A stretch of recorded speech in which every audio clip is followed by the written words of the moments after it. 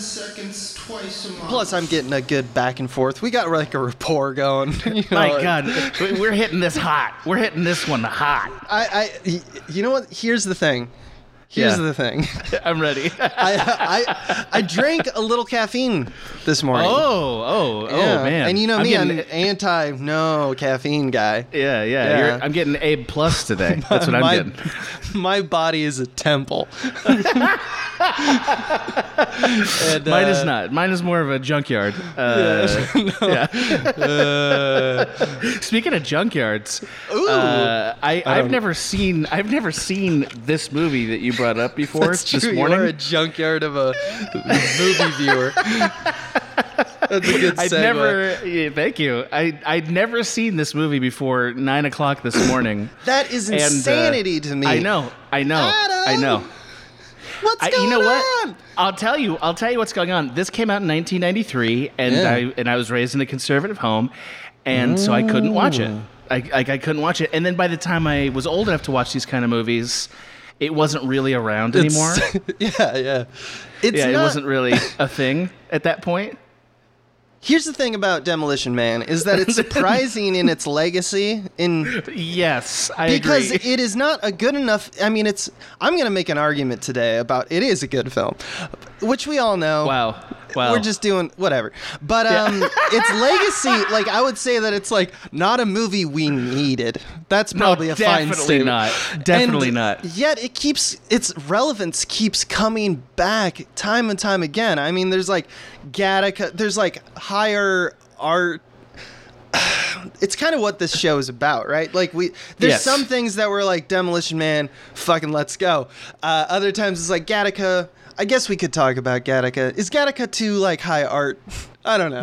No. Gattaca fits here. I don't know. We'll see. I think it fits. The ongoing conversation of what the show is about is what you're hearing, dear reader. If you guys don't know, just rest assured, neither do we.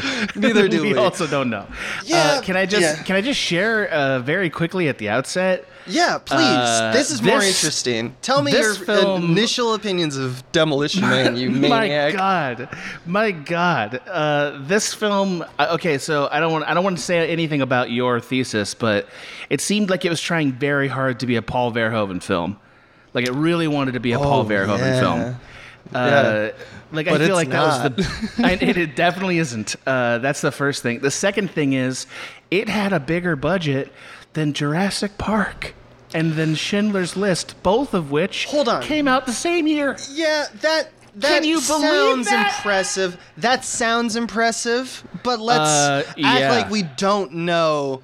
Like, let's act like Spielberg isn't fucking got that shit on lock. He's just amazing at that. Right. So if he's the data point, it's a little skewed, but you're absolutely right. Holy shit. I guess that's true because it's Spielberg. It actually works against the argument that that's an insane thing. But it's still pretty crazy. Its budget is also widely variant. Did you notice that? I read multiple. Yeah, 45 to 77 is what's on Wikipedia right now. Yeah. And after initial research, like, I think the reason that they have that wide variety is on promotional materials because they spent so much money on just advertising this shit. Making sure that it was like the hit of the summer. I don't even know. No, it came out in October. But like, I remember it. Really, I remember the ads for it. There was like build up. There's posters and shit like that back in the day, and it wasn't really as calculated as it was, let's say, now. But so that's one reason for inflation. The other reason is actual inflation. But if you look at movies like recently, it's like, 45 million, whatever. That sounds like. What? That doesn't matter. 77 million? Still like, what? Really? They didn't make movies for that expensive back then. Like, Robin Hood, Prince of Thieves was famously the biggest budget of all time. And it was around that time, right? It was like a year or two later, and it wasn't a lot more money. I should know this because you have a video games podcast. You ever play Katamari Damacy? I have not played that. That's the one where you roll the ball, and you just keep rolling, and you get little bit by bit by bit by bit until you're a big ball, and that's the end of the game. Oh, that's interesting. I haven't played it now. Yeah, it's just snowball effect the game, and that's what's happening with our movie industry. You know, just now. Well, not now. Nothing's happening now. But I think this is the great reckoning for the cost of making movies and for theaters. But I don't want to digress too much. Can I give you one other observation before you launch? Demolition Man will save us. Yes, please. I got news for you. No, it can't. It cannot. So I have only seen, I want to say, like 4 or 5 Wesley Snipes films. Like, I haven't seen that many Wesley Snipes films. U.S. Marshals, I know. U.S. Marshals I've seen. I saw Blade way back when. And he's in White Man Can't Jump, right? He's in White Man Can't Jump, right? Yeah. With Woody. Yeah. Right. Okay. Which I saw like when I was like 11. I snuck into my friend's like bedroom and watched it. I didn't have a lot of opinions about him. I got to tell you, I like him a lot more now that I've seen this movie. I was like, oh, this guy is great. He's having a much better movie than anybody else in this movie is having, I would argue. It's surprising and to me. Sandra Bullock is in it. Sandra Bullock's in this movie. What? You're saying things like this is not aware, like we're not aware. I couldn't believe that. I was like, what? It's huge. It's like it's mainstay Bullock. You know, it's mainstay Stallone, man. It's like Rambo, Demolition Man, like probably Rambo, but still Demolition Man's up there. Like we're talking big hits. Demolition Man was a huge hit, and the box office says so at the time. It didn't rank in the top 10 movies that year, did it? For box office? I don't think it did. I thought it did. I thought it definitely. I know the story that it's like more of a cult kind of thing. But I mean, that year had some fucking titans in it. It had, again, Schindler's List. We're talking 90s. 90s is a different story. Yeah, it had Jurassic Park in it. Yeah. You know, those are 2 huge movies. We're briefly gonna look this up because it's actually worth knowing That's this. Good. Yeah. Indecent Proposal was a huge hit that year. Shocking. Cool Runnings, not so much. Mrs. Doubtfire came out that year, $400 million. Yeah. The Firm came out that year, $270 million, which was pretty awesome. Cliffhanger, also a Stallone joint, came out that year. Dude, yeah. Can you believe that shit? Cliffhanger's great. I mean, it's corny, but it's great. It wasn't Demolition Man, though. No. Sleepless in Seattle, $220 million. Philadelphia made $200 million in the box office. Can you believe that? In the Line of Fire, Dennis the Menace, Tom Hanks, Groundhog Day, and then Demolition Man is like the 12th movie or something. Jesus. Yeah, what a Last great Action year Hero right next to it. For white people. You know? Sure. Groundhog Day also, by the way, is sneaky like top 3 movie that year. Oh, sneaky, like in terms of resonance with culture? Yeah. Get out of town. Yeah. Well, I think you gotta go with Schindler's List and Jurassic Park, but after that, it's Groundhog Day and this old Bears. Stevie's killing it, dude. Stevie's in the front seat, fucking driving. He's got the 90s on lock, dude. I don't like Michael Jordan, Steven Spielberg. That's who's got the keys. I mean, okay, so obviously we don't want to devolve into Spielberg cast here, but like the story behind how he got to make Schindler's List deserves its own podcast somewhere because it's really cool. Oof. Trust me. I'm a Spiel boy. Anyway, I know you're a Spiel boy. I know. Anyway, I all of those movies happen at the same time as Demolition Man, and I've seen all of those movies. And the last to fall, the last brick in the wall to finally come out, was Demolition Man for Adam Ganzer. Yeah, I love that you show you make a wartime dystopic image. I did. As you know, it's a good segue for I think today's topic, right? I think so. Shall we go? Let's do it. Okay, so today I want to talk about crafting Demolition Man's 2 worlds, because he very much so does, right? Agreed. And I want to talk about those worlds and why I think directorially it's interesting. And then I just kind of wanted to riff on some ideas with you about why the setup is kind of stupid. Definitely. But my thesis is more of like, here's some cool things I saw while looking at Demolition Man.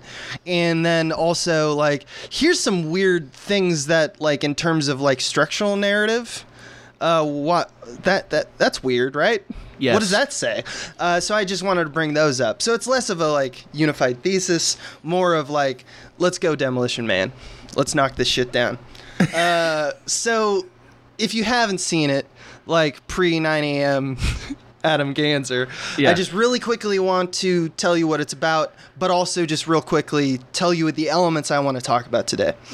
So Demolition Man is a film with a very specifically anti-PC message, especially looking from the lens of 2020, correct? It damns the suggestion that like overt political correctness, or as Huxley says, which is played by Sandra Bullock, anything bad is illegal, that kind of mantra has taken hold and squashed personal freedoms like swearing, smoking, sex, pooping with freedom, loving American-made toilet paper. My God. It's basically saying the antithesis to our world is not only like out of question, but laughable. And these elitists are saying that. And that's what's wrong with that world. So our possible future society is obtrusive, it's automated, and many of its people find it oppressive to the point of outright revolt, in the case of like Edgar Friendly, played by Dennis Leary, who is playing the revolutionary of the underground in that world. In the movie. Who's in the movie. In the movie. Absolutely. First role. Yeah. This is like, this movie, if you haven't seen it, it could be a 2020 shitty Republican rebuttal to defunding the police. Like, it could easily be that, right? Oh, yeah. Yeah, exactly. And even members of like the over society, the overworld, they find it oppressive, like this culture. At least Huxley does, in a way, in a fashion, because she just feels that there's like a joie de vivre hole in her heart. She kind of talks about how she likes the olden days kind of stuff. I'll talk more about that later. Yeah. So its solution is to send a renegade, even for our standards, cop, into this society and teach them that being a little rough, smoking, spitting, fucking, it's all a part of being human and we should savor it, and you just get out of here with your fancy computers, right? So that's John Spartan, right? That's Stallone. Is just functionally, and I'm not trying to undermine you, is functionally this character, John Spartan, any different than Judge Dredd? Is he any different? Yes. Okay. I do think so. Okay, good. Exactly on point, though. I think that the difference between those two characters is that I think that Dredd comes from a world where law and order is the only question. John Spartan is trying to appeal to a society where law and order has been solved, that there's more to life that you're missing out on. So I think it's actually that joie de vivre stuff that like Huxley's looking for. That is the difference between those two characters in particular. So then... Yeah, that's interesting, though, because you're sort of delineating them based on when in the oppression timeline they exist, not really based on what they do as people. I think that's key important to my theory, because I think that these are philosophical arguments. So I'm going to deal with them in the realm of the philosophical. Cool. Although it's very... Feel free to just bring up cases at any time. Say, yeah, but in the movie this happens. I don't think I'm going to stray that far away into the weeds, but knock me down if you want. No, I glanced in a more thorough way at this theory this time. After I watched Demolition Man, I had to know what in the hell we could possibly be talking about. What are we going to talk about? Yeah, I'm excited about this. So I don't want to derail it too much. It's a house of cards, Adam Ganzer. It can fall apart at any time. Yeah. Like your vocalist, Abe Epperson. All right, so then you have the number 3, the ultimate threat, Simon Phoenix. He's pure evil. They basically do a shit ton, way more work than they even need to show that it's pure evil. They even give us a readout that says like, and I wrote them down, but it's like, controlled substance theft, DUI, rape, murder, smuggling, like all the worst ones. Yeah, a lot. But it also includes like DUI and credit card fraud and tax evasion, which is hilarious considering who it is. Jury rigging. Like he's just all around, like he has control of the system in a way, and he's just doing crimes. Like... He's called a mastermind at one point. He's called the king of... he's called like the king of the Southern California crime, or king of LA crime, or something like that at one point. He's basically the Joker, right? Yeah. I mean, he kind of is. I've read a lot of think pieces about that, and that's true. I think there is a nihilistic bend that he has on everything he does. Except I'm going to squash that because unless you think that he's just talking about randomness and has no point, which then I guess he's kind of the Joker. But even the Joker had a point. The Joker has a point of, I got to thwart Batman. Yes. Like, he's got a MO. And so you'd be arguing that Phoenix has no MO over anything, but he does have a point where he does kind of say what his point, like why he's doing stuff. I think Nolan had some insight into the truth about the Joker, which is the Joker is a reflection on it to everybody else. Like, hey, this is what you are. Always. Yeah, I think that was designed. I think he brought that out. I think he brought that out in the way that he treated the character. Right. And I don't think Wesley Snipes' character is that. I don't think he is. Yeah, but I think it's a valid theory. I'm just not going to talk about it. That's okay. Fair enough. He's also, they throw in there that he's racist. I just thought that was funny. He really is. Oh my God. He just throws some racist slurs around. Yeah. Ooh. Also, I felt a little uncomfortable at times. Not a lot, just a little uncomfortable with the way he was treated as a character on the race issue. And I'll bring it up later.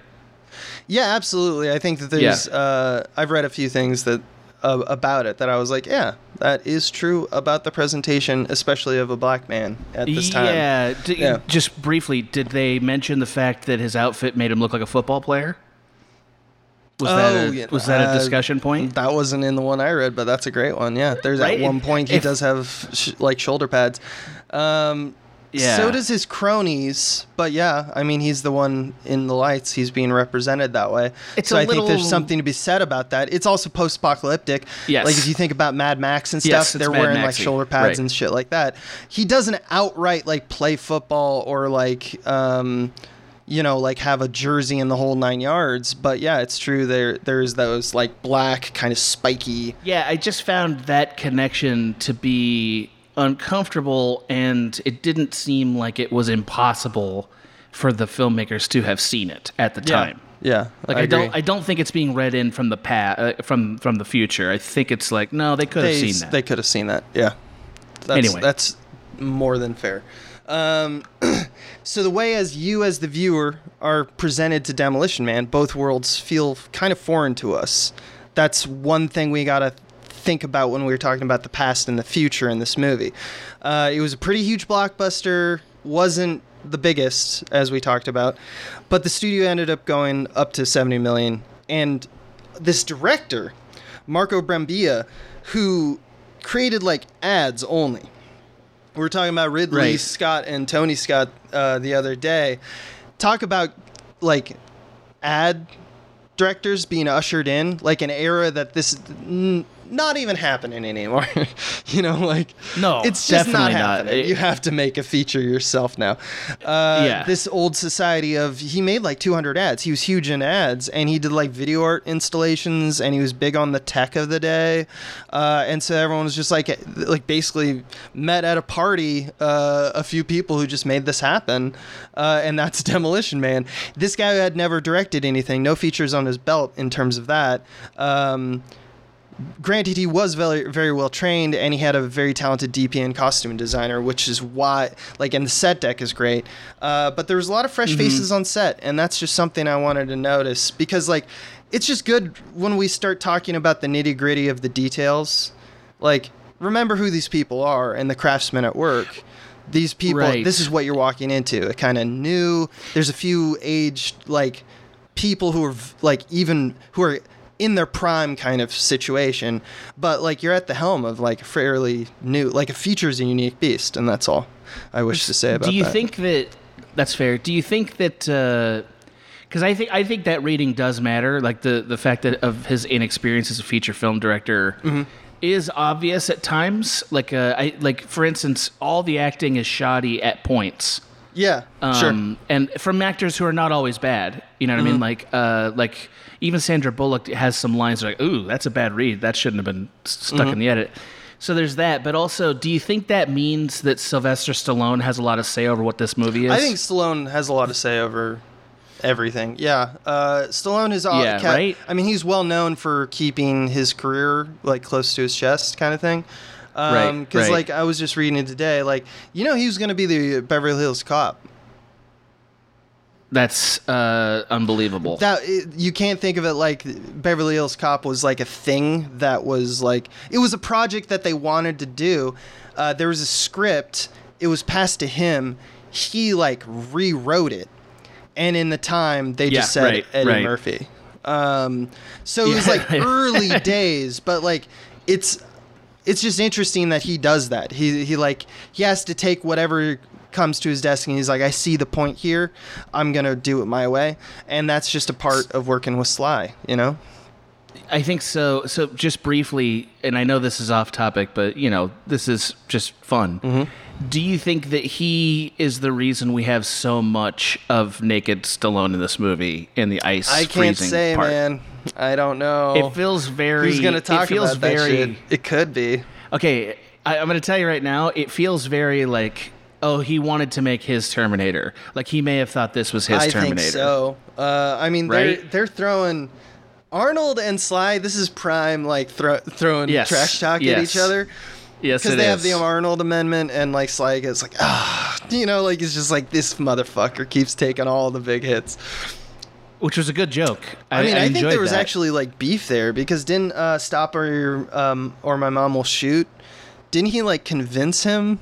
Like Arnold Schwarzenegger got him into like he was interested in the project, and then Stallone was like, oh, he's interested? Well, I'm interested. And then he just backed out, and then it totally bombed, and it was a trash movie. But like that's and like Sly has like anger about that. True. I don't know. Look it up. I'm pretty sure I read that. Playful. I'm definitely sure I read that. I'm just pretty sure it's true. Yeah. I mean, the same year Last Action Hero comes out, and in that movie, there's a version of the future, or a movie world where Stallone is the Terminator. Right. Same year. Well, yeah. Which is great, you know. Like Arnold was always a bigger draw at this point. So. Well, sure. But still, I mean, come on, still.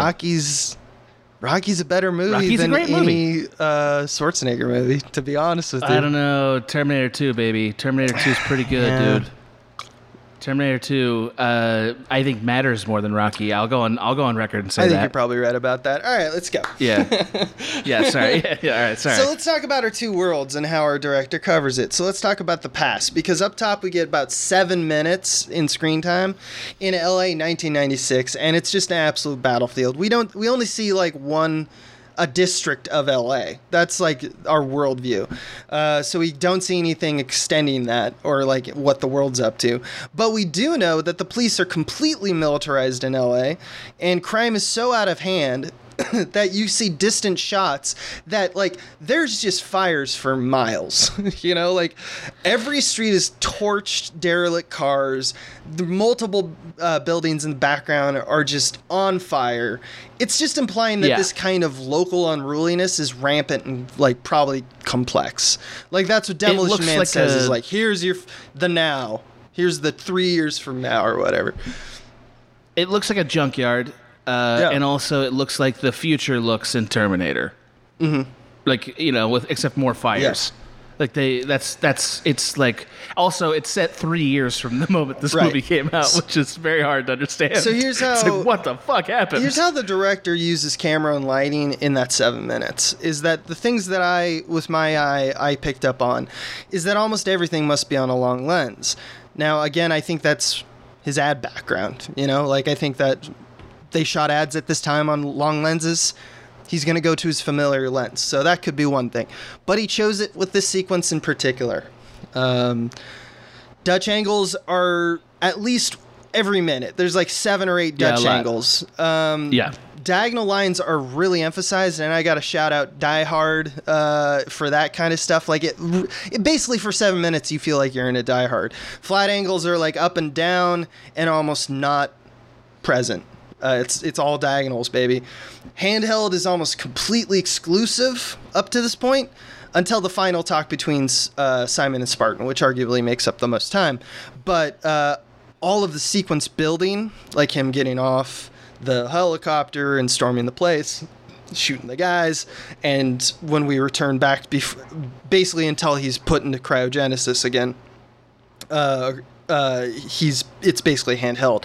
And then the lighting, I wanted to make a note too. The lighting is less stark than we're going to see from the future. It's a pretty contrast heavy film in general, but there's more light sources here and they're more organic. Like if you look at the walls in this case, he used fire a lot, so there's like a living flicker in all the fill lights on the walls, and in general his color tones are warmer. They're like orange, reds, and yellows. And these are the kind of support lights that he used in this sequence. And I want to make... And do you think it's because he had to shoot on location? I think that was a bit of it. You kind of you light the space you have, but he chose to just place like, oh, how do you want to light this when you're talking with your DP? Well, I think that there should just be like trash cans and barrels on fire everywhere, and that's what I'm getting production design to do. And then the DP is like, okay, I'm going to utilize that as my light source. That's the kind of conversations being had. They shot a lot of stuff in this movie like on location. I noticed because they shot a substantial couple of scenes in a building that was across from our old office, if you saw that. Yeah, they did. In the water park. And good fucking use of the LA Convention Center, am I right? Very much so, yeah. Which is to say that, like, so they're not building this dystopia. They're using an existing... Right, so they have to hide the actual building then. Mm-hmm. Right? Because they're not... if they're not going to build it, then they got to hide most of it to make it look this dystopic. It's a smart choice by a director, honestly. Yeah. Because, you're working with what you got. That's what he has to do. Yeah. Basically, this basically is just Die Hard right now, without the lighting. Like, it really is. Like, the combo of camera tricks, let alone the production design elements, flow of the sequence, like the rhythm of the blocking and the movement of, like, your main character, the pacing, just the editorial presentation. So, like, the speed at which the edits happen. All that stuff, it just feels like Die Hard. I just want to talk about... I just wanted to mention that as a note, like the pervasiveness of Die Hard to the action genre. Yes. You look at Die Hard, look before it, not there. Like after it, it's everywhere. This is very 80s inspired. Yeah, it is. Like it's everything inspired about by the 80s, but it's it wasn't like I don't think that everything was like pointed out and said, okay, this is how you shoot this type of sequence.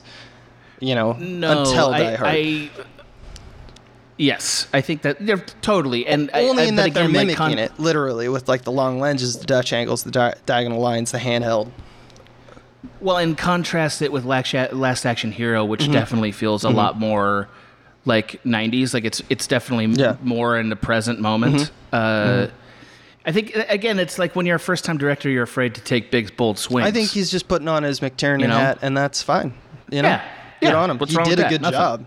He did a good job. Yeah, it's pretty good. So it's pretty good. Once Spartan has kind of been framed, Spartan being, of course, Sly. I don't think I mentioned that. We go to the cryo lab, which is shot exactly like a darker version of 2032, which is where the rest of the film happens.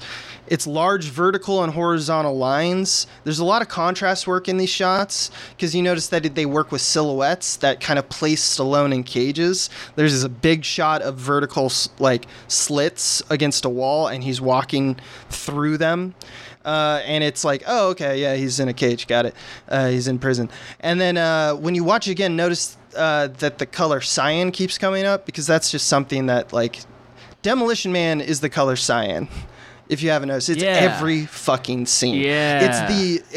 There's something that is smart about doing that as a visual aesthetic is if you just pick something as simple as a color and say, this color, what does that color represent? You know what it represents is the movie. It's literally everywhere. It's the thing that makes it feel cohesive. And simple decisions like that. And then you're like, okay, so it's cyan. Okay, well, what do you want to do when you talk about the old world versus the new world? Well, I'm going to do a bunch of other stuff, but cyan's always there. And that's something that I think is pretty gray as well. But cyan, if there is a color, it's in that's what's big in this movie. I think. Yeah, that was a great observation because I kind of noticed it, and then I read this, and then I went back and flipped through to see like how much cyan is there. Yeah, there is a lot. There's a lot. You can't believe how much there is. And it's just basic color theory. It's really smart. It's something directors and production designers and the creative visual aesthetics of the film, the people who are discussing that, the palette of the film is really determined by like the creatives talking about these types of things, and someone in the room at one point said it's cyan, and that's a part of how this movie was made. It's also, and this sounds dumb, but it's like it's just a choice that's the opposite of what you would expect, right? So like because they're using cyan to reinforce danger for the most part, right? Yeah. Which sort of links it to the freezing exactly as like a punishment, exactly. Yeah, which I is think smart. It's smart. It's the thing that propels the movie forward. Like, what if we froze a bunch of guys? Like that's okay. Right. What's the color of Right. freezing? I don't know, cyan. And so like that's basically why they chose that color. I think. I know you're spot on that. And instead of being hot for danger, right? And like, don't think that Hot if for you're like danger. just for the audience, hot for danger. If you're the audience, it's like that sounds like what an obvious and basic decision for a director to make.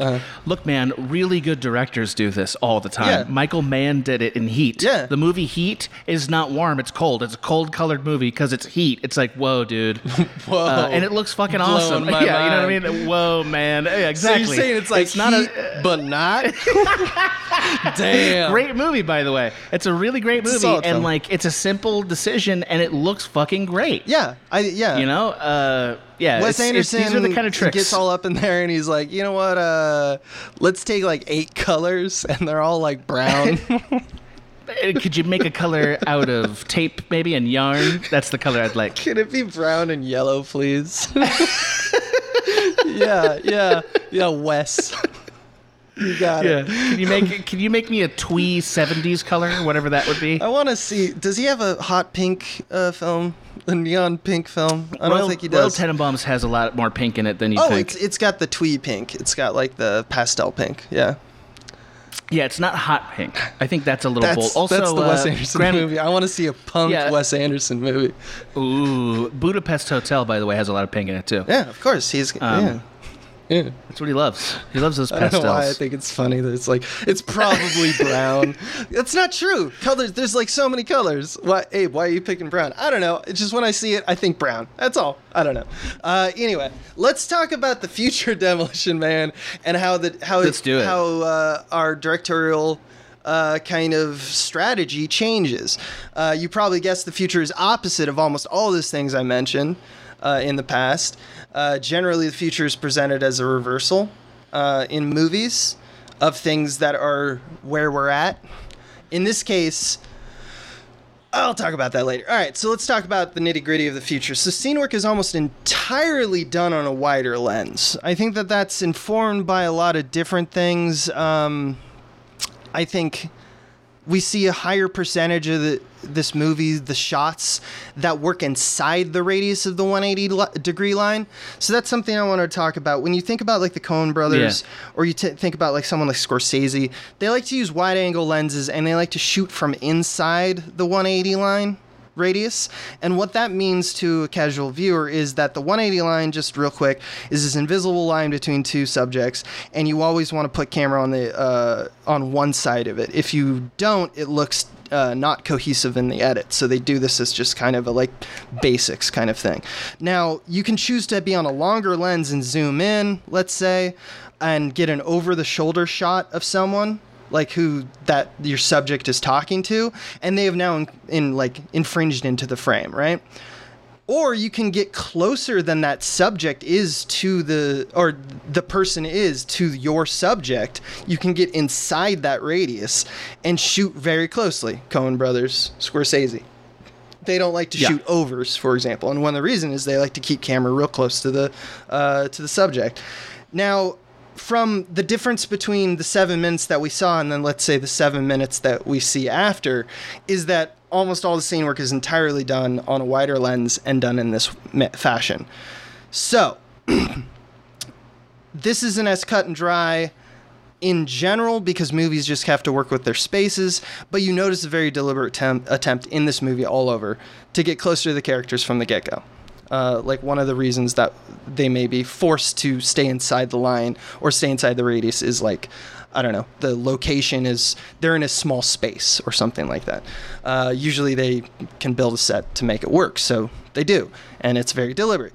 There's Dutch angles are there only in Dennis Leary's Underground or Simon Phoenix fight sequences, which are like kind of mainstays of like when you're gonna like do a fight, let's get kind of messy with it. So let's Dutch it, let's handheld it, let's do these kind of things that make it feel a little bit more energetic.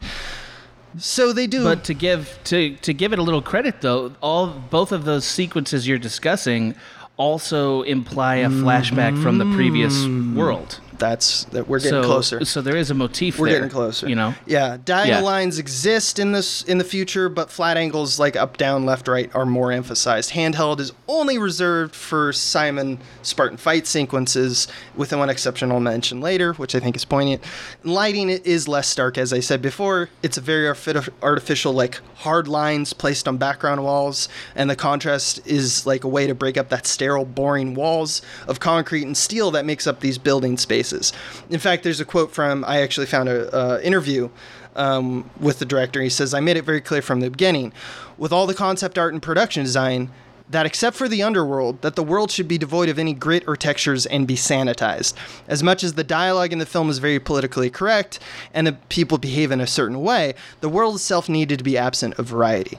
So if the concept is to make everything sterile, how do you make it look interesting within that context? So we talked a lot about using hard light sources and giving pristine things an organic quality with color. We used a lot of cyan and blue and different color combinations to bring the visuals to life. So I just thought that was an apt, literally from the horse's mouth, so.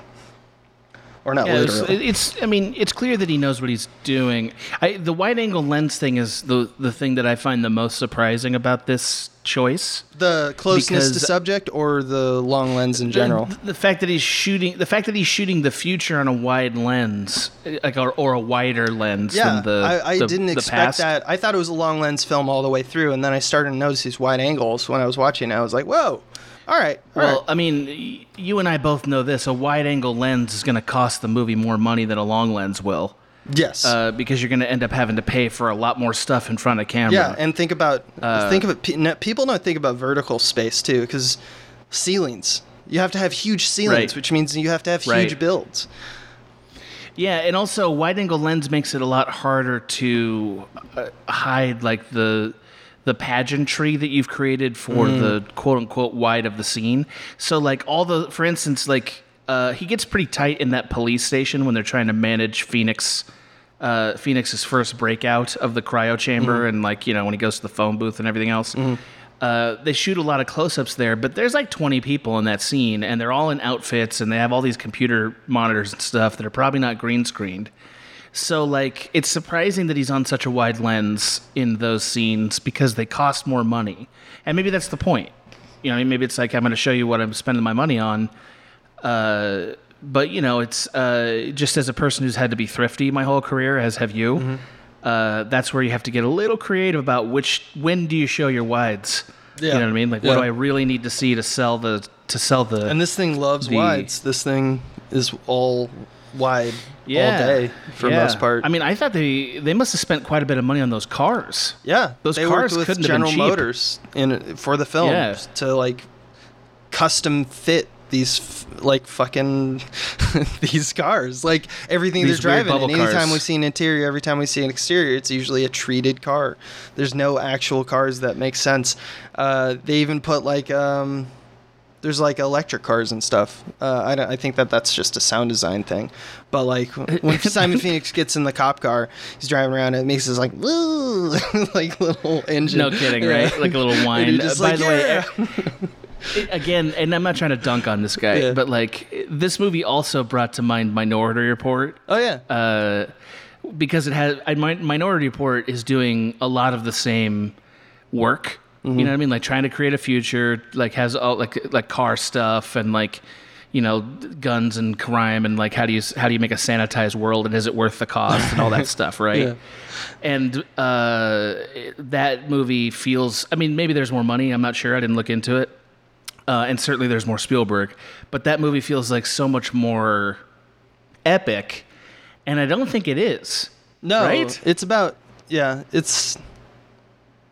Yeah, like there's really. There's a whole director piece on efficiency of budget. Like I could talk about this for days. We talk about it a lot. Yeah, going to right now. Fair enough. Yeah. Because okay. you're absolutely right, and I think we both know that because we've both had. I'm not helping we've had you. to direct I for a budget. Yeah. It's fine. It's at point. I think that we see also in the future, as a part of the future, one of the characters that we need to acknowledge is Huxley, which is Sandra Bullock.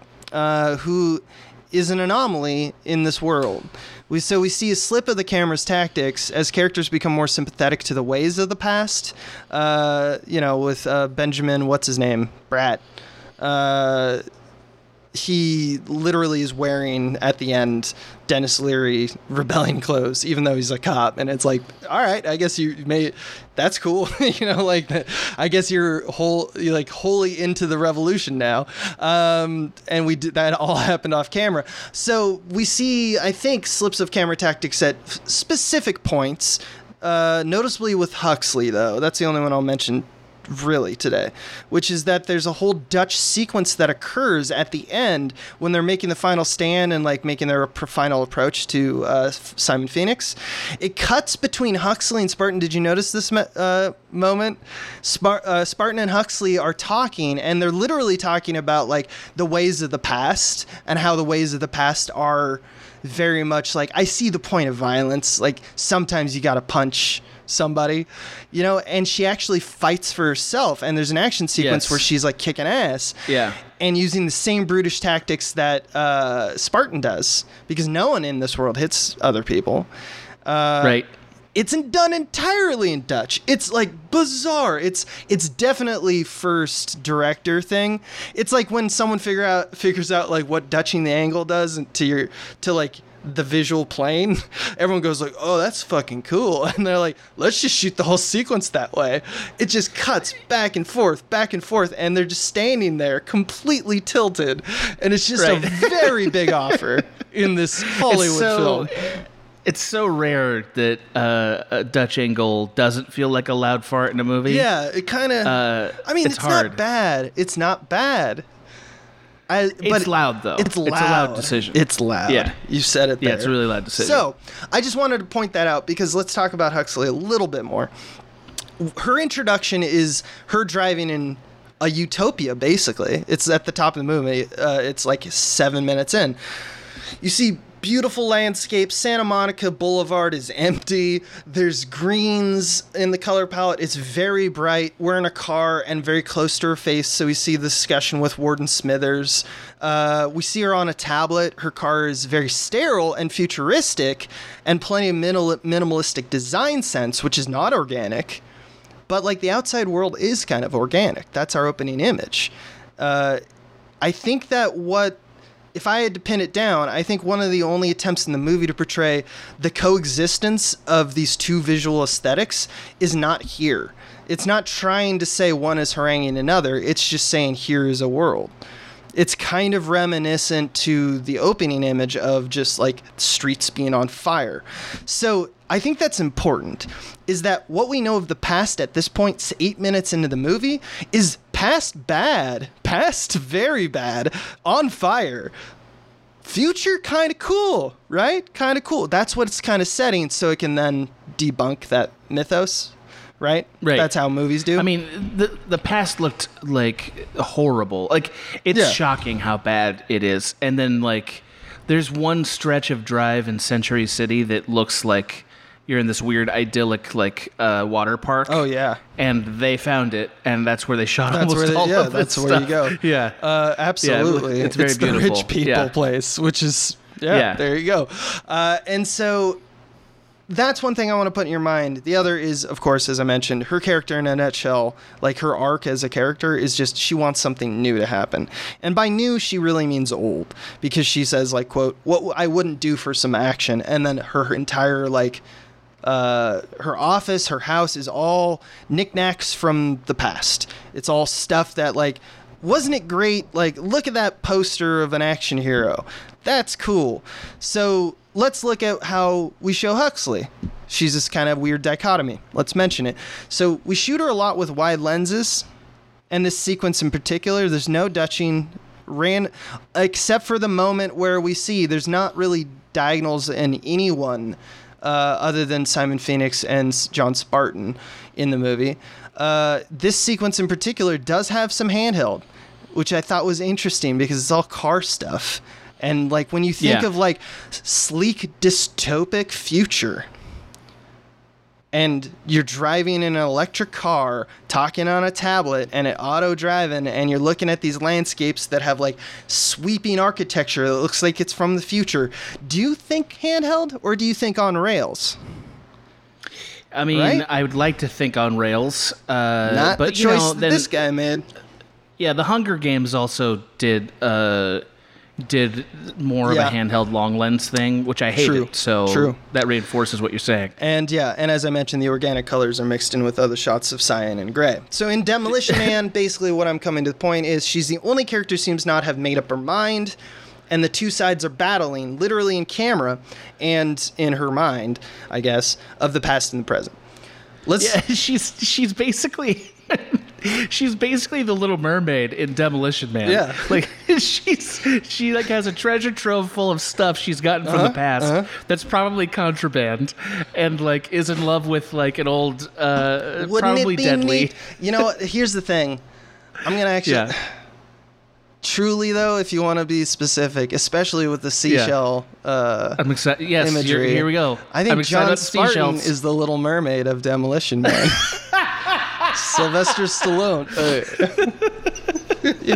I just hope we continue to argue who's the Little Mermaid of Demolition Man. Yeah, you know, because that's a podcast for you. Yeah, that's all right. It really isn't, but okay. I know. All right, let's talk about 2032 Underground, how we treat Denis Leary, baby. So real quickly again, a lot of long lenses and wide lenses. Everything's kind of 50-50. It's kind of married, which I thought was kind of either is like, not really a great point in my theory, or also an intentional thing to marry the two. Because it's definitely like taking a stopwatch to it. It's because I think there's so much action, and we only spend 10 minutes in the Underground is the other thing. In a movie that's an hour and 55 minutes, we only spend 10 minutes there. And I thought it was a lot bigger of a part of the movie. I don't know if you didn't get that experience, but I remembered it a lot more.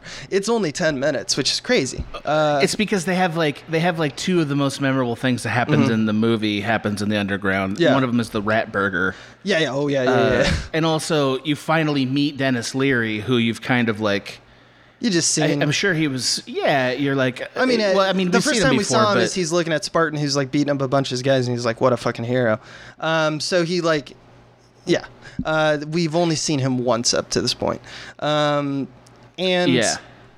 yeah. So it's like a small subset, and it's not as loud as the first 7 minutes of the film, but it's definitely reminiscent, and here's why. Dutch is back in play. Diagonals are dominant. Handheld is not really there. It's more placed in the Simon and Underground scenes, but so that's the one hole, but like organic colors are mixed together. So basically, once again, cyan versus warm.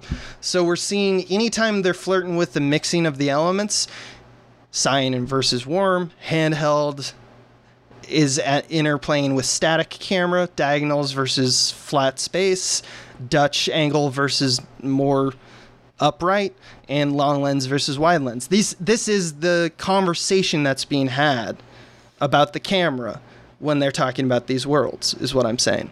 So like Huxley, it's a mix of these shooting strategies, and it's clear in this case it's much more reminiscent of the past than the future. When we look at the Underground, there's literally the grime on the walls. There's a lack of sterility in the overworld that we get from the overworld. We only really spend 10 minutes there, but they collectively, the Underground and the beginning of the movie, is 17 minutes of the runtime of the film. And that's kind of a hefty amount. And they're the most similar looking things in the movie. So can I ask you, like, okay, so and I think this question is on point for where you want to go. Mm-hmm. So, like, you've done a really nice job here of explaining the techniques the director used to differentiate the two worlds. Yeah. And you've implied, because you've compared Huxley, and also I think a little bit because you've connected. And I'm a scamp. I'm a lovable scamp. So you've connected Simon Phoenix's antics to sort of the past, like the way the past is shot. Mm-hmm. Why do you think they didn't do some of that for John Spartan? Why doesn't he generate camera changes with his behavior? That is right? interesting. Isn't that weird? I think it's what it's supposed to be doing is they need to talk, like, if I'm going to take myself out, because you're already seen kind of what I was arguing or my leading up to the point. And without burying the lead, I definitely think you have a point there. And I think the real reason is probably because they're like, well, you got to have like a home base of a movie. It's got to like be normal for blockbusters. You can't just be Dutch angles the whole movie, right? It's like they haven't seen Highlander. Highlander does that shit all the time. Yeah, it's not that kind of movie. It's like, let's get comfortable. Right. Let's do a Batman. Let's do a, one of these fucking, like, yeah. So they chose the vanilla path because that's the path that's well trodden, and that's probably why.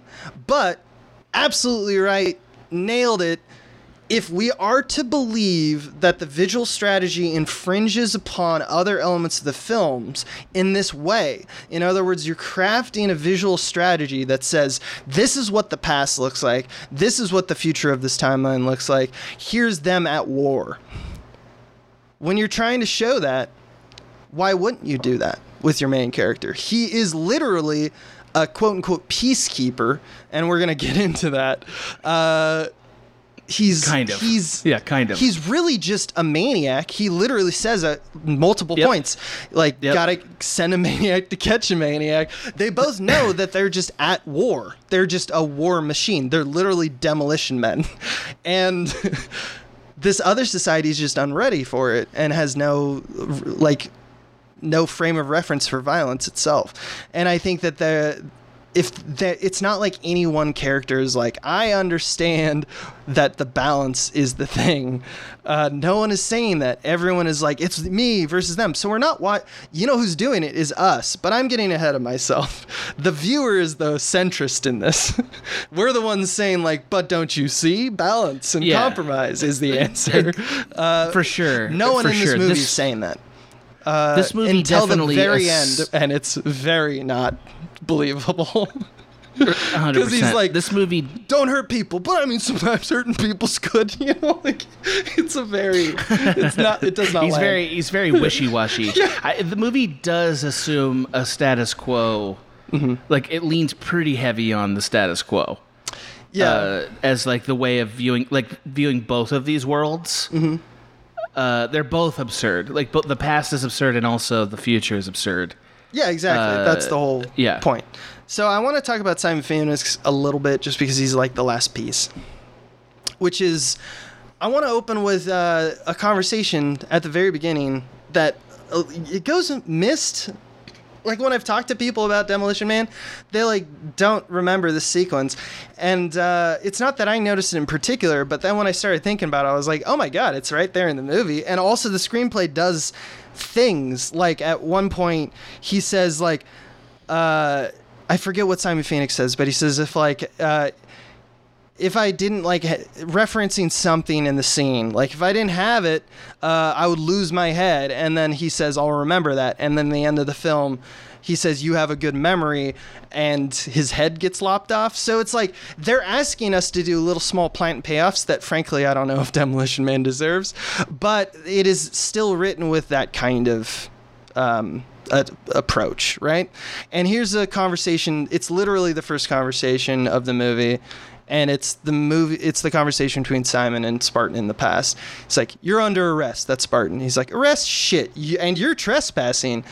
Where are the passengers? Oh, yes, the passengers. And then he gestures all around the building, which is like a plant and payoff for later when he says, like, I just put the people and the hostages in the building so that when we blew it up, they would be able to frame you because they were already dead. So he basically is telling Spartan, like, well, they're, fuck you. Passengers are gone. See, I told the city. I said, look, nobody comes down here. Postmen figured it out. Policemen figured it out. But goddamn bus drivers just wouldn't listen. I mean, you can extrapolate what he's talking about there. He's basically saying that the government is basically telling them, like, posting notices of stuff like eviction and like you gotta get out of here, or like the postman figured it out, meaning we're getting mail, we're getting one stream of oppression on one side, and also the policemen figured it out. In other words, you choose to police us, but the goddamn bus drivers just wouldn't listen. In other words, all of the benefits of society you have not given to us out here in this part because it's too crime-like, I guess. So it's basically Phoenix's MO, right? I read a lot of think pieces that argue that basically like you said, the Joker, or there's representation of black representation in Hollywood, and they definitely have validity. But I think that there's something that he's actually saying here. These think pieces do not acknowledge that he actually does have a political point, or at least he's arguing that he does. One can definitely say that he just is making shit up, and just like, I don't know, what's a good argument, and he's just gaslighting the shit. But I just don't think so. This is the opening image of a character in a film. You don't open with gaslighting unless your point is that he's gaslighting the whole time, which he isn't. That's not the arc of this movie. This movie is much more about whether or not he is going to get demolitioned, I guess. I don't know. It's just not that dense of a movie. It's not that complex. So he does have a political statement. And that's his philosophy of society. I think that's interesting. He's also, remember, a rapist and a murderer and a tax evasionist, but that's all, not necessarily adds credence to my theory. It's just... Yeah, it's circumspect. We're not going to count that against him right now. Yeah, I'm just saying he does have a political point. And we show that, again, talking politically about this anti-PC stuff, we see a lot of the future being incompetent. Like the opening image of the 2032 rebellion is a graffiti bot spraying "Life is Hell" on a commercial district like marble and concrete welcome sign for a place called Ethical Plaza. And it immediately is erased by some supposedly like anti-graffiti tech, showing how stupid the protest is because it was up for like 3 seconds, right?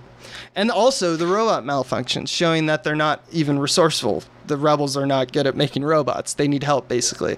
We're all very fortunate that you are doing this retro summary, because none of that is clear when you're watching it. It's true. Really? It's true, though, right?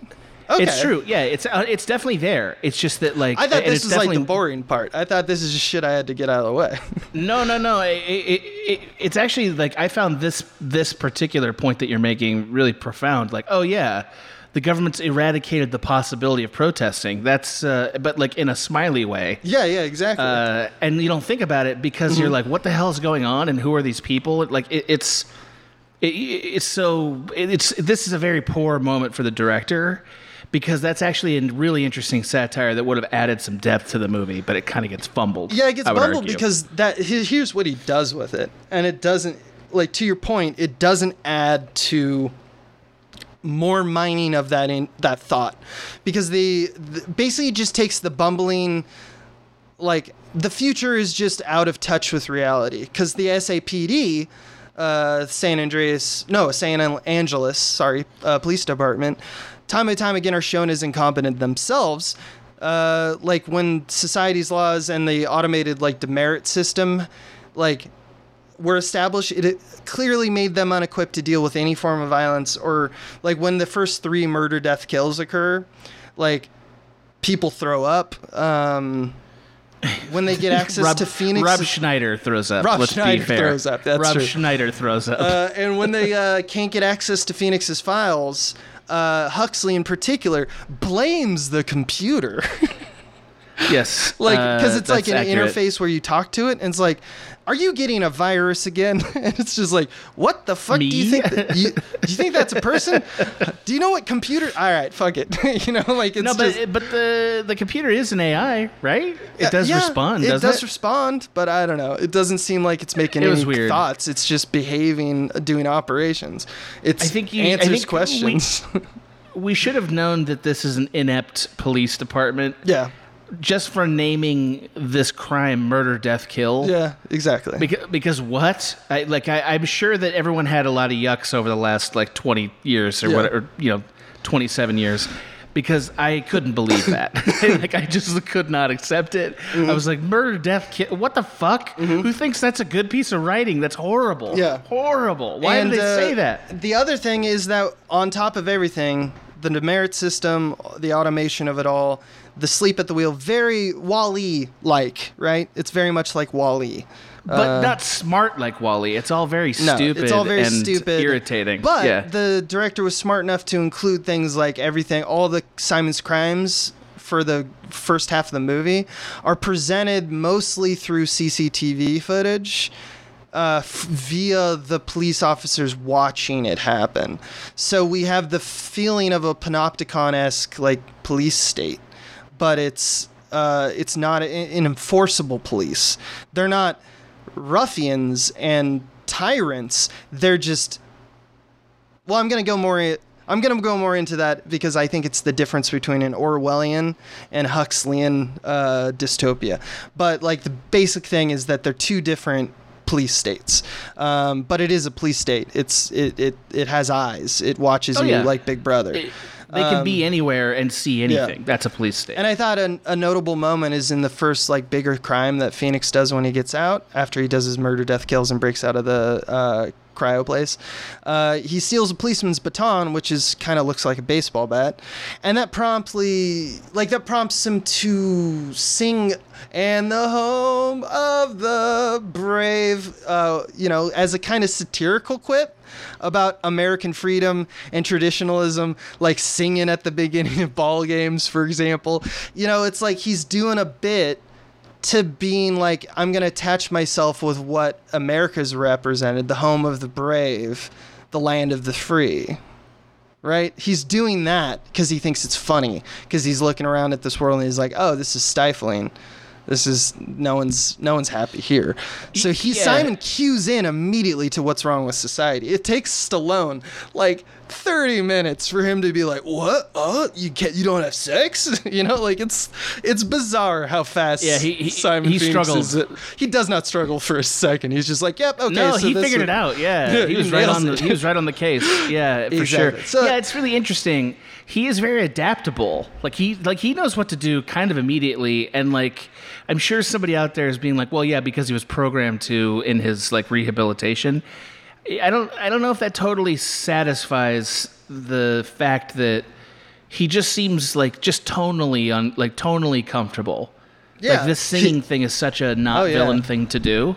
I mean, I think there's a reason that Dennis Rodman modeled his like look a little bit for a while after this movie came out. Oh, I guess he did. I guess that's true. Yeah, right after this movie, he dyed his hair and stuff. I think it was like part of it's solidarity, but he kind of cued into that weird kind of Joker spirit, like you were talking about, like that weird, a little bit weird, like fuck everything, chaos is kind of awesome, but also there's an intelligence behind it, like there's a real intelligence behind, I think, what Phoenix is doing. I don't think he's just a dummy, just lying for, japes.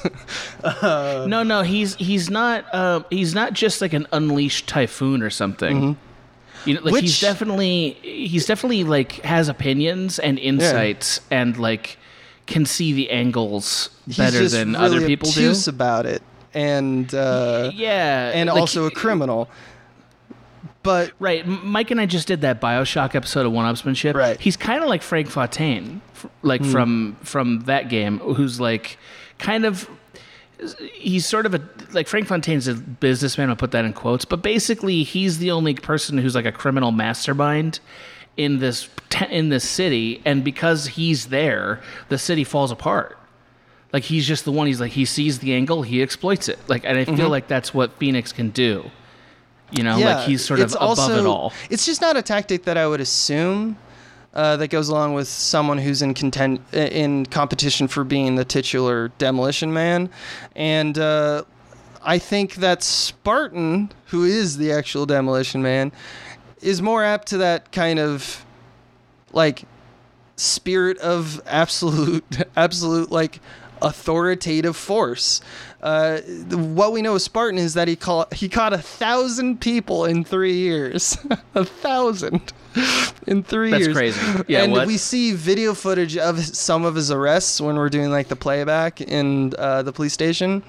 And it's I want to dissect that sequence a little bit. It's a shot of him punching a guy's lights out, quickly cutting to him subduing two criminals by putting both of their hands behind their backs at once, which is like it's kind of humorous. And then the last is him carrying a small kid out of a fire. When a reporter asks to interview the kid says, "Fuck you, lady." It's like, so we just have like a 3-shot montage of him being like, he's a renegade cop and look how fucking cool he is. And even the kids he saves are fucking cool. It's like so stupid. The future sees him as like kind of a muscle-bound grotesque, but that's what we're presented with, him just being awesome, right? He's just a king, right? I don't know. I mean, but he's a brute. Yeah, as they say. We think he's dangerous. He's very right? dangerous in not the same way that Simon Phoenix is, who's just willy-nilly doing crimes.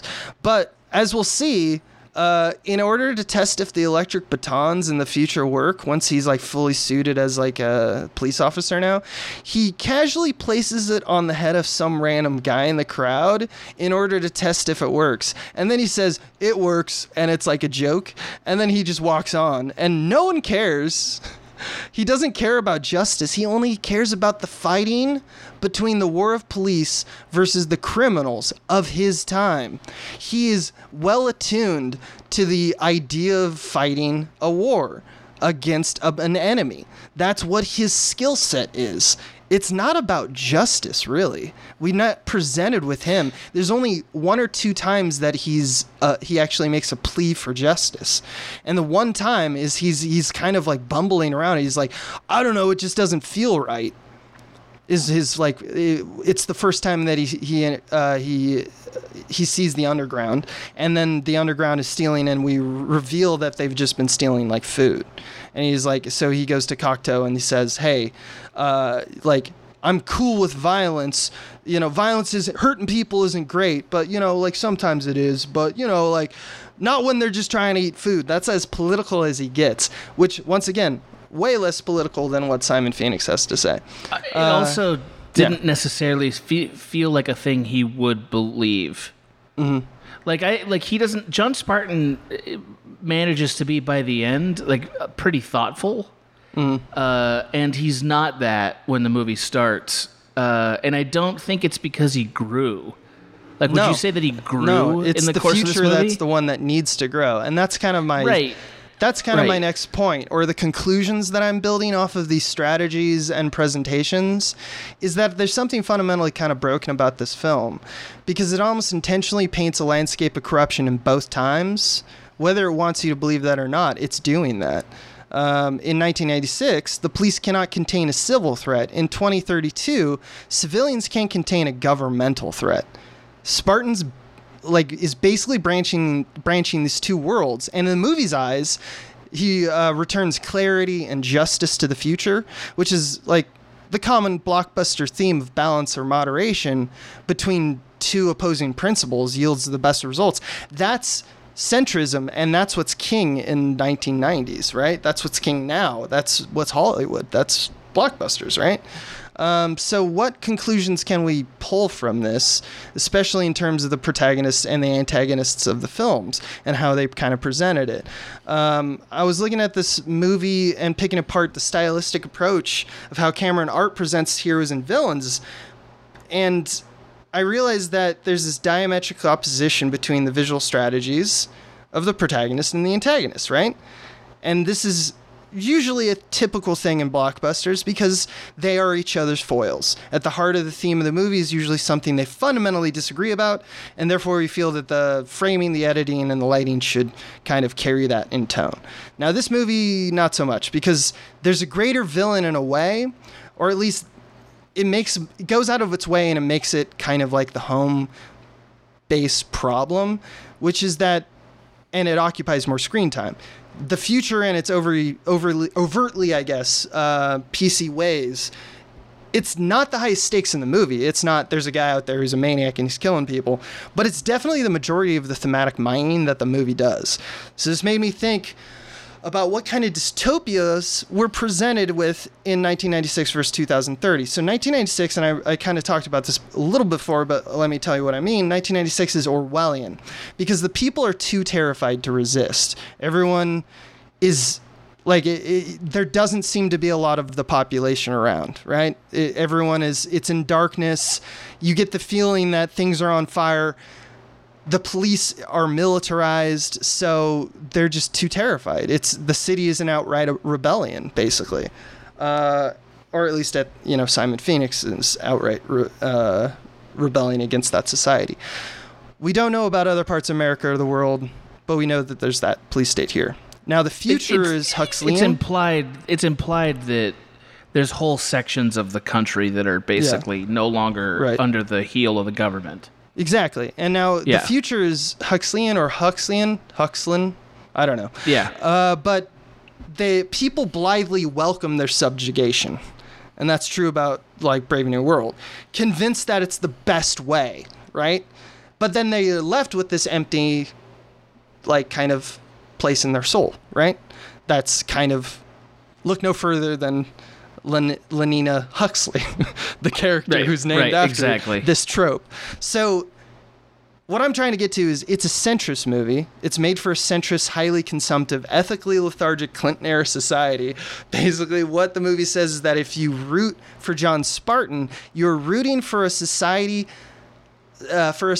one version of society's past against its future. Both worlds are unstable. They're literally made of fire or they're cold as ice and steel. Mashing them together doesn't yield a better world, in my opinion. At least, at best, it like just converts one to the other, right? So it's kind of presenting two versions of just like the worst conclusions of humanity. Basically, we're fucked in our futures. We can't really settle the balance. And centrism wants to hold that up as a virtue. Like it says, if you just do the middle thing, it'll be fine. Right? But I mean, both worlds are on fire or absolutely dead. It's an argument for the 90s. Yeah, is what exactly. It is. It's like, hey man, weren't things good in the 90s? I mean, yeah, they kind of were for white people, and also America as a whole was doing probably a little better. Yeah. And so therefore this movie has the arrogance to argue for status quo. Let's do that. So when it's like, why did you make a movie then? I don't understand that. That's what I thought was super broken about this movie, and that was my main point. I do have an auxiliary thought that you probably have guessed based off things that I randomly decided to talk about, which is that I thought that the framing of the characters kind of nod toward, for us as the audience, if this is how movies work, what's good and what's bad. And if it weren't for all the killing and obvious evil in Simon Phoenix, he absolutely is the only person left at the end. Dennis Leary even says at one point, I'm like not a leader. They like go out of their way to show like there is no hope. There's no one who's actually going to take the reins of power here. It's going to be Spartan. Spartan is the only one who's going to save us. It's going to be Spartan. Absolutely. Yeah, like, otherwise, they should have said, Dennis Leary, you take the wheel. Spartan's just the thug who gets a thing done. You're going to say that your society is going to be built by a man called Demolition Man? Whatever. Yeah. Whatever. Hold on. He doesn't even care about the fate of his daughter. Right. He's what? Yeah. He never even looks in on her. What? So Simon Phoenix is the only one who's not an Orwellian or a Huxleyan archetype. He's the only one. Friendly, too afraid to leave. Everyone else too Huxleyan to want to change. And the only character who consistently offers that alternative, has a plan, and can see the mechanisms of society and how they're broken from the start of the movie, and seeing that it's not a marriage of problems of the old and the new, but rather a systemic issue from the society itself. And his name literally means freedom and rebirth. The hero of Demolition Man might be Simon Phoenix. Could be. Also, you could see Simon Phoenix as a metaphor for the internet if you really wanted to. Why? Because what the one thing that he's actually good at doing, is, aside from making everybody focus on him, which he's good at doing, that is hacking. Is hacking and also collecting people, bringing opinions together. He's very good at that, right? And sort of using what you might call... immediately, when he's like, I got a problem to solve, immediately thinks about how... Like, obviously, John Spartan doesn't have that option because it's not like they got, like, a bunch of frozen cops. But, like... Right. He does have... Like, he immediately thinks of, like, well, I gotta, like, outsource. Like, I gotta build an army. It takes a village. Right. And he gets them. You know what I mean? Like, he gets Sure. an army, and he gets them all to sort of think alike. He radicalizes them, if you will, and gives them their little jobs, and he creates basically a rage mob that is used to sort of undermine the credibility of the people that created it. He just serves as sort of an internet culture meme, if you want to make that case. Yeah. There's probably more if I spend any time thinking about it. Right. And I don't want people to be like, Abe thinks that Simon Phoenix is a hero. I think that there's things that they present that make me go, the movie thinks he's a hero, though. Like, in a way, except for all the violence and the crime. That's the one thing. You're never going to get under that. He is a rapist and a murderer. So, hero for the film? Yes, I'm making that argument. Hero in general? No. Hell no. No, not a real life hero, but you can go draw some plants or something. Like, there's so many other things to do than murder and kill. Like, just tax evasion even. Like, don't do that. I'm not saying that. Man, you really laying into the tax evasion jokes. I mean, it's there. Yeah. And it's you Wesley. love it so much. You love it so much. Yeah, I first of all, well done. I enjoyed this argument quite a bit. I think it's interesting. I still think it's a failure of the director's part to not use Spartan as a kind of visual and creative synthesis. You see the thinking is there. And it's kind of like but he didn't a missed opportunity. He didn't actually do it. Yeah. I mean, he did it with other characters. He just didn't do it with one character. And that's what I think in the middle of the podcast we were talking about. Like, I think that is because a studio would be like, these are weird visual strategy. Like, I don't care. Why did you film it this way? You know? But he's trying to hold on to his integrity, and he's just getting beaten down by the studio is what I think. Right. Or I'm sure that's true. 100%. I think that's probably the case. I don't know. Neither of us know. No, I don't know. He could have just not thought about it. That would be bizarre if he's like, okay, Simon Phoenix needs to be shot like this. Okay, Huxley needs to be shot like this. Okay, it's John Spartan, your main character, the Demolition Man. How do you shoot him? We'll just wing it. That just seems weird to me. Well, I think you have to sort of acknowledge that the movie, according to movie rules, the protagonist of the film is technically Huxley. Yes. Right? Like, because she's the one that changes. She's the one that actually goes on a narrative journey. Because Spartan doesn't, and Phoenix doesn't, and definitely that guy from Beetlejuice doesn't. So he was basically the same role. I mean, let's just be honest. I loved that he was in the movie. I was like, oh man, this guy's in it. I love it. Like, oh yeah. Also, the warden from super Shawshank. Super fresh with his kimono and his his weird two-tone hair that they made fun of. His two-tone. They just love dunking on the guy. They love dunking on stuff. Yeah, this movie really thought it was funny. Yeah, it's very like it's because of the centrism of the movie. It's being made for this like lethargic audience that just wants to like and I mean I'm not saying it isn't still here, in America and many places in the world. It's just the idea that it's just like, yeah, those hoity-toity elites. Yeah, let's own the libs, I mean, it's such I don't like the fact that the movie decided to be a political movie because I don't think it earned the right to do it. Yeah, I mean, they're right. Like, if people were acting like that and using demerits for swearing, it's like, well, all right. Well, but no one's asking for that. Right. No one's it's a scarecrow. It's a scarecrow. That's what I hate about it. Yeah, stop making this point. But I mean, it's also a blockbuster movie. It's just it's just a load of fun, right? Well, yeah, it's a blockbuster movie, but they spent a lot of time on this. Right? Yeah. They spent a lot of fucking time on this. This and the seashells. This shit, Yes. Dunking on Pizza Hut and Taco Bell. Taco Bell, boy oh boy, they went in on that, man. Yeah, they did. Well, you know that there's 2 versions, right? Everyone knows this. Yes. Also, Okay. I know that Burger King was the first pick, and they said no, and then McDonald's, and then Taco Bell. And then it was Taco Bell and Pizza Hut because it's owned by the same company. So they could work with one company, have multiple versions depending on the audience. Which is crazy because if you watch the Pizza Hut cut, you haven't seen that, I don't think. I have not They seen. No. literally, it's just a few inserts in the movie, but if you watch that cut, which is actually I thought was the premiere cut online at this point. I definitely saw one earlier this year when we rewatched it. But yeah, they literally overdub. Like the actor is mouthing Taco Bell, but it's ADR with Pizza Hut. That's awful. It's so stupid, dude.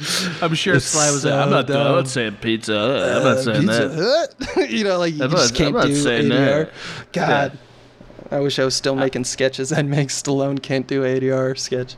That's I a don't good even know if sketch. it's true. I just like it doing his voice. But it's a funny sketch. Yeah, I You know what's totally also understand. weird is like there's been tweets about this and shit, but just to get out of the way, if you've been living under a rock, the whole COVID-19 parallels are insane. Just to pull out, if you haven't seen the film recently, there's a shit ton of stuff in this movie that is done in 2032 that Huxley at one point says because there was a lot of like pandemics and stuff. Like there's the way in which they behave that's very strange. Like they don't shake hands. And a few of them are the necessity of working remotely. In particular, workers often communicate over like a Zoom app. Like we see that the Cocteau has like a conference table and it's just a bunch of heads that like bob and sway. Even though they're literally in like rooms down the hall, it's just an aspect of society, teleconferences. They panic bought toilet paper is something that someone pointed out at some point because there's no toilet paper in this world. It's just like weirdly relevant. Like I don't know what that means or says, but the whole 3 seashells thing is like, why did we just have a toilet paper thing? That's weird. Self-driving cars. Tesla just had their huge test and had like that viral video.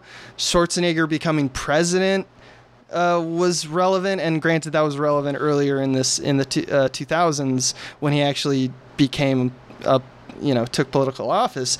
But just the idea that before or after he became governor of California in 2020, the U.S. president was known for being the star of a reality TV show. There's just like, all right, weird calls. Demolition Man. It's stupid that Demolition Man managed to get anything right. Why? Why should it get anything right? Why did I name like 5 things just now? Yeah, just putting Rob Schneider as Rob Schneider as assistant. Right. In the movie alone should have put it like in the "this is unwatchable now" category. He's all right in it. He's all fine. right. He's doing his thing. Yeah, he's actually kind of one of the more endearing roles I've ever seen because they don't like make a meal out of him.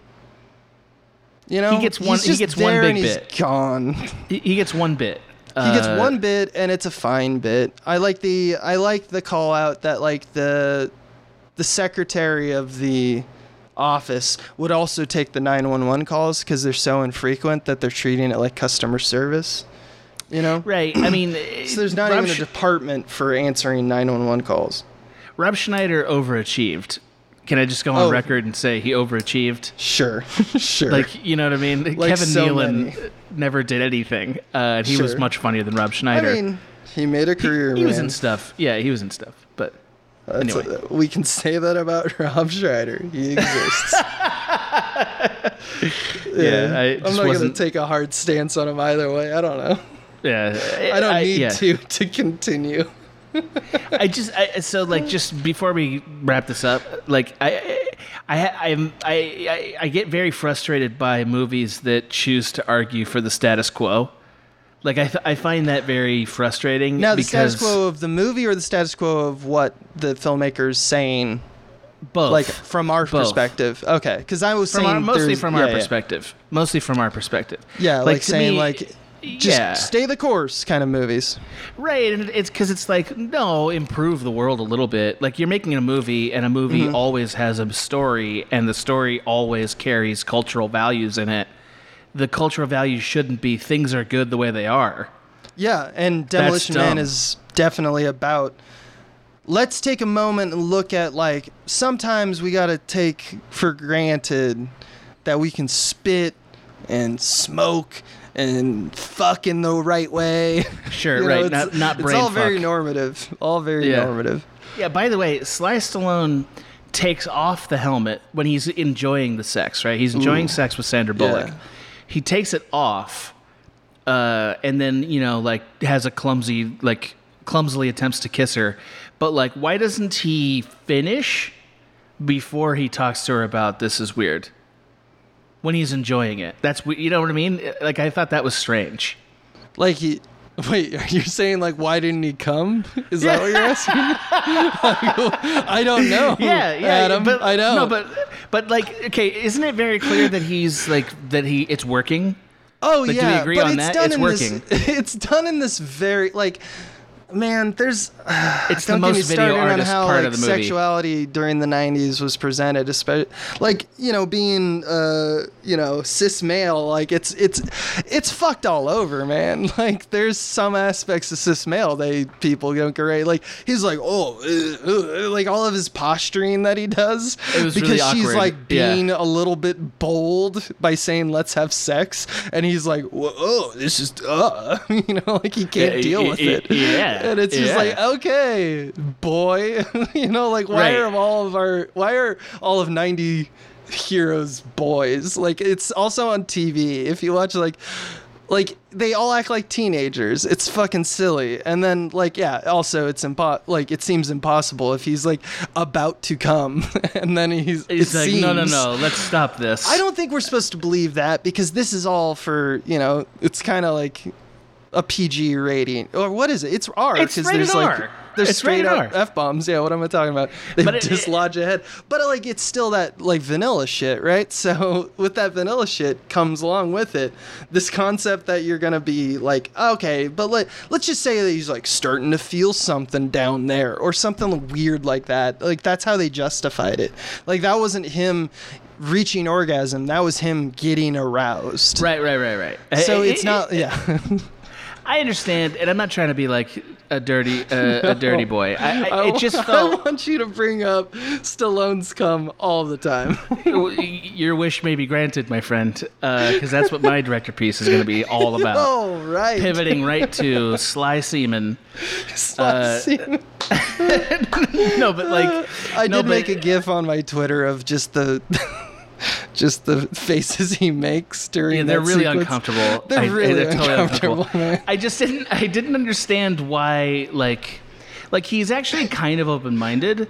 Like, I know he's there's like aspects that are fine. He got weirdly prudish about it. It's like, well, why don't you see what it's like, man?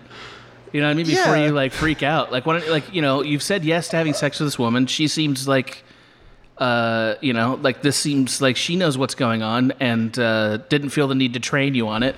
So, and like, maybe hang in there. Immediately turns to, like, but let's, like, do the real sex, though. Right. And then she's like, no. And he does the right thing and he leaves. But, like, also, he's, like, really, like, let's break the law. I thought you were all about justice, dude. Nah. Not when it gets in the way of me having sex. Then I'm or having a beer or a rat burger. Yeah. He by the end he kind of has the same point of view that Phoenix Smith has, where it's sort of like, this place is stupid. I don't have to do what they tell me to do, right? Like the captain of the police, the chief of police, or Shawshank Warden, as I'm going to call him. Yeah, Shawshank Warden. Shawshank Warden comes up and says, "You're under arrest," and he just kind of never acknowledges him. He's just kind of like, he just walks by. Because that's what arrest. You do. I think it's funny. I think that's fine, because everything's silly. I do admire Spartan's ability to shit efficiently. No kidding. So especially in the movie, it's the first shit that he would take after he got out of the cryo freezing. That's all the shit in his body. That's so as much as he's got. I would assume that's like at the very least, like, a really weird shit, right? Because, like, a bunch of processes happen to all of your body. right? Yeah, and I mean, it could be like silly string. Who the hell knows? And they do a know? joke about him, like the demerit system spits out these little tiny squares, like Post-it notes, of like, you have been fined for saying fuck. And he only takes like 5 tiny squares. And that's when he feels he's like satisfied that he'll be able to wipe enough. Yeah. Fucking holy shit, John Spartan. That's some confidence. Walking into cryo shits with 5 tiny squares. I mean, but he feels like a Marine, right? And the Marines teach you to use 1 square. Like, that's one of their things. Just 1 square, you use every part of it. He's like, well, I did just sleep for 30 years, so I'll get 5, I'll be fine. Yeah, I want to be I don't want to be, but I'm just saying, imagine being a fly on the wall when he's taking his first cryo shit. Imagine being a fly on the wall when somebody explains to him in private how the shells work. You know what I mean? Like, that's an embarrassing conversation. The shells. It's, if they answer the shelves, it's like it's the who will they, won't they of Demolition Man. They can't break that rule. That would be jumping the shark. If they make a sequel, they have to go to France or something and have something weirder than seashells, yeah, they right? really got to blow up the show. Yeah. All right. I don't have anything else. Do you have anything else you want to? I could do a whole separate hour of jokes about this movie, because this movie is bananas. But no, I feel your argument for the Orwellian, Huxleyan centrism of Demolition Man was really bizarre. elocuted. In its own framework, it really does not give you the right hero or message. And I know that that's putting a lot of things on a stupid movie, but like, you're only doing like a few things, It tells There's on worse itself. movies out there, but this one's kind of beloved and cult followed. And I'm not saying don't enjoy the movie. I'm just saying, like, let's look at this political correctness, anti-nonsense, and also look at what are we rooting for? I mean, I understand where we're coming from. I love whatever the tagline is, like, Phoenix is an old-fashioned criminal. We need an old-fashioned cop. But it's like, yeah, this is seeped in traditionalism for the 90s. That's what this movie is. It's rah, rah, rah. I don't mind. I don't mind a viewpoint of a movie that is like, I mean, to a degree, that's like dated, or they made a case that may have been progressive at the time but now isn't. Like, I don't mind that. This is a movie that made an argument for things are good the way they are. Yeah, which is like basically never an answer. Like, that's never the answer. Well, yeah, it's like no matter it's when never you the are. answer. Exactly right. It's like, come on, man. I think all films are inherently propagandist because they all serve a point. Of course they are. Yeah. But this one is actually almost literally propaganda in the way that we use the term more colloquially. Right. It is. I totally agree. Reaffirmation of the state, Just my last comment about this movie. I felt so bad for everyone who wasn't a lead and the haircuts they had to get for this movie. Oh, yeah. Like those really high ear cups. Mm-hmm. You know what I mean? Like they're gonna have like 3 really bad months figuring this out. It's One just, day I'm like, horrible. gonna make a film and it's gonna have like the craziest haircuts and I'm just gonna love it and everyone's gonna hate me and I'm gonna say, fuck that. Why do movies always have a stupid future? Every time they do the future, it's stupid. Why is that? Because having a future is a big offer. It's already like immediately a sci-fi film, and if you're gonna not make it conflicting, then why are you making a movie? No, I'm but sorry. I think that I should have been more specific. I mean, why do people always dress and look dumb in the future? Yeah. I think it's a way of making fun of ourselves too, because it's like saying when we are the future of like the 50s looking at us, they're like, oh, look at these fuckers just wearing trash bags, or whatever. Like the modern people in Hunger Games, and by modern I mean like the Metropolitan people, look like weird Victorian explosions of like pixie dust.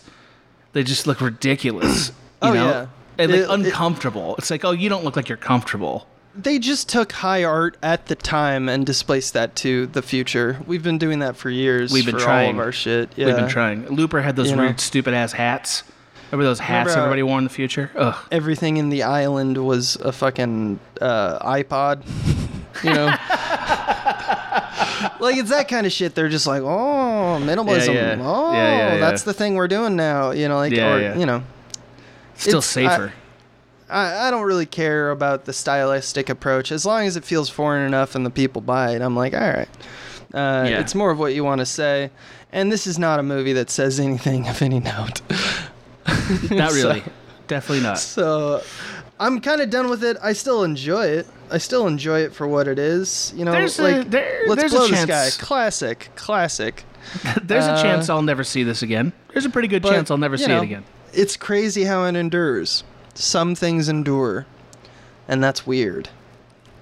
This one, it boggles the mind. I think nostalgia has a big part of it, because I watched it and thought, this is a very bad movie. Yes. So having that's not seen it, you didn't share in that nostalgia. It definitely was. It's definitely a nostalgic thing. Yeah, I would say definitely, no question. Like all cult things are in some way. But most times, cult things have like they were a little ahead of their time, or like they have an appeal that something makes it more relevant. Yeah. This is not rare. that. That's rare. Yeah, totally. Well done, sir. Thank you for joining me on that stupid little journey. My pleasure. You're love you. Love you too. All right. Bye, everybody. Bye. This has been a Small Beans endeavor. We're a bunch of pals who make podcasts, sketches, music, web series, and movies. The Beans always have new ideas percolating, so make sure to check us out at patreon.com/smallbeans. That's patreon.com/smallbeans, where you can browse all of our current and past content, see what we've got planned in the future, and learn how your support can help the small beans grow into huge, giant monster beans. If you enjoyed this content module, please like, rate, subscribe, or tell a friend about us. We love you.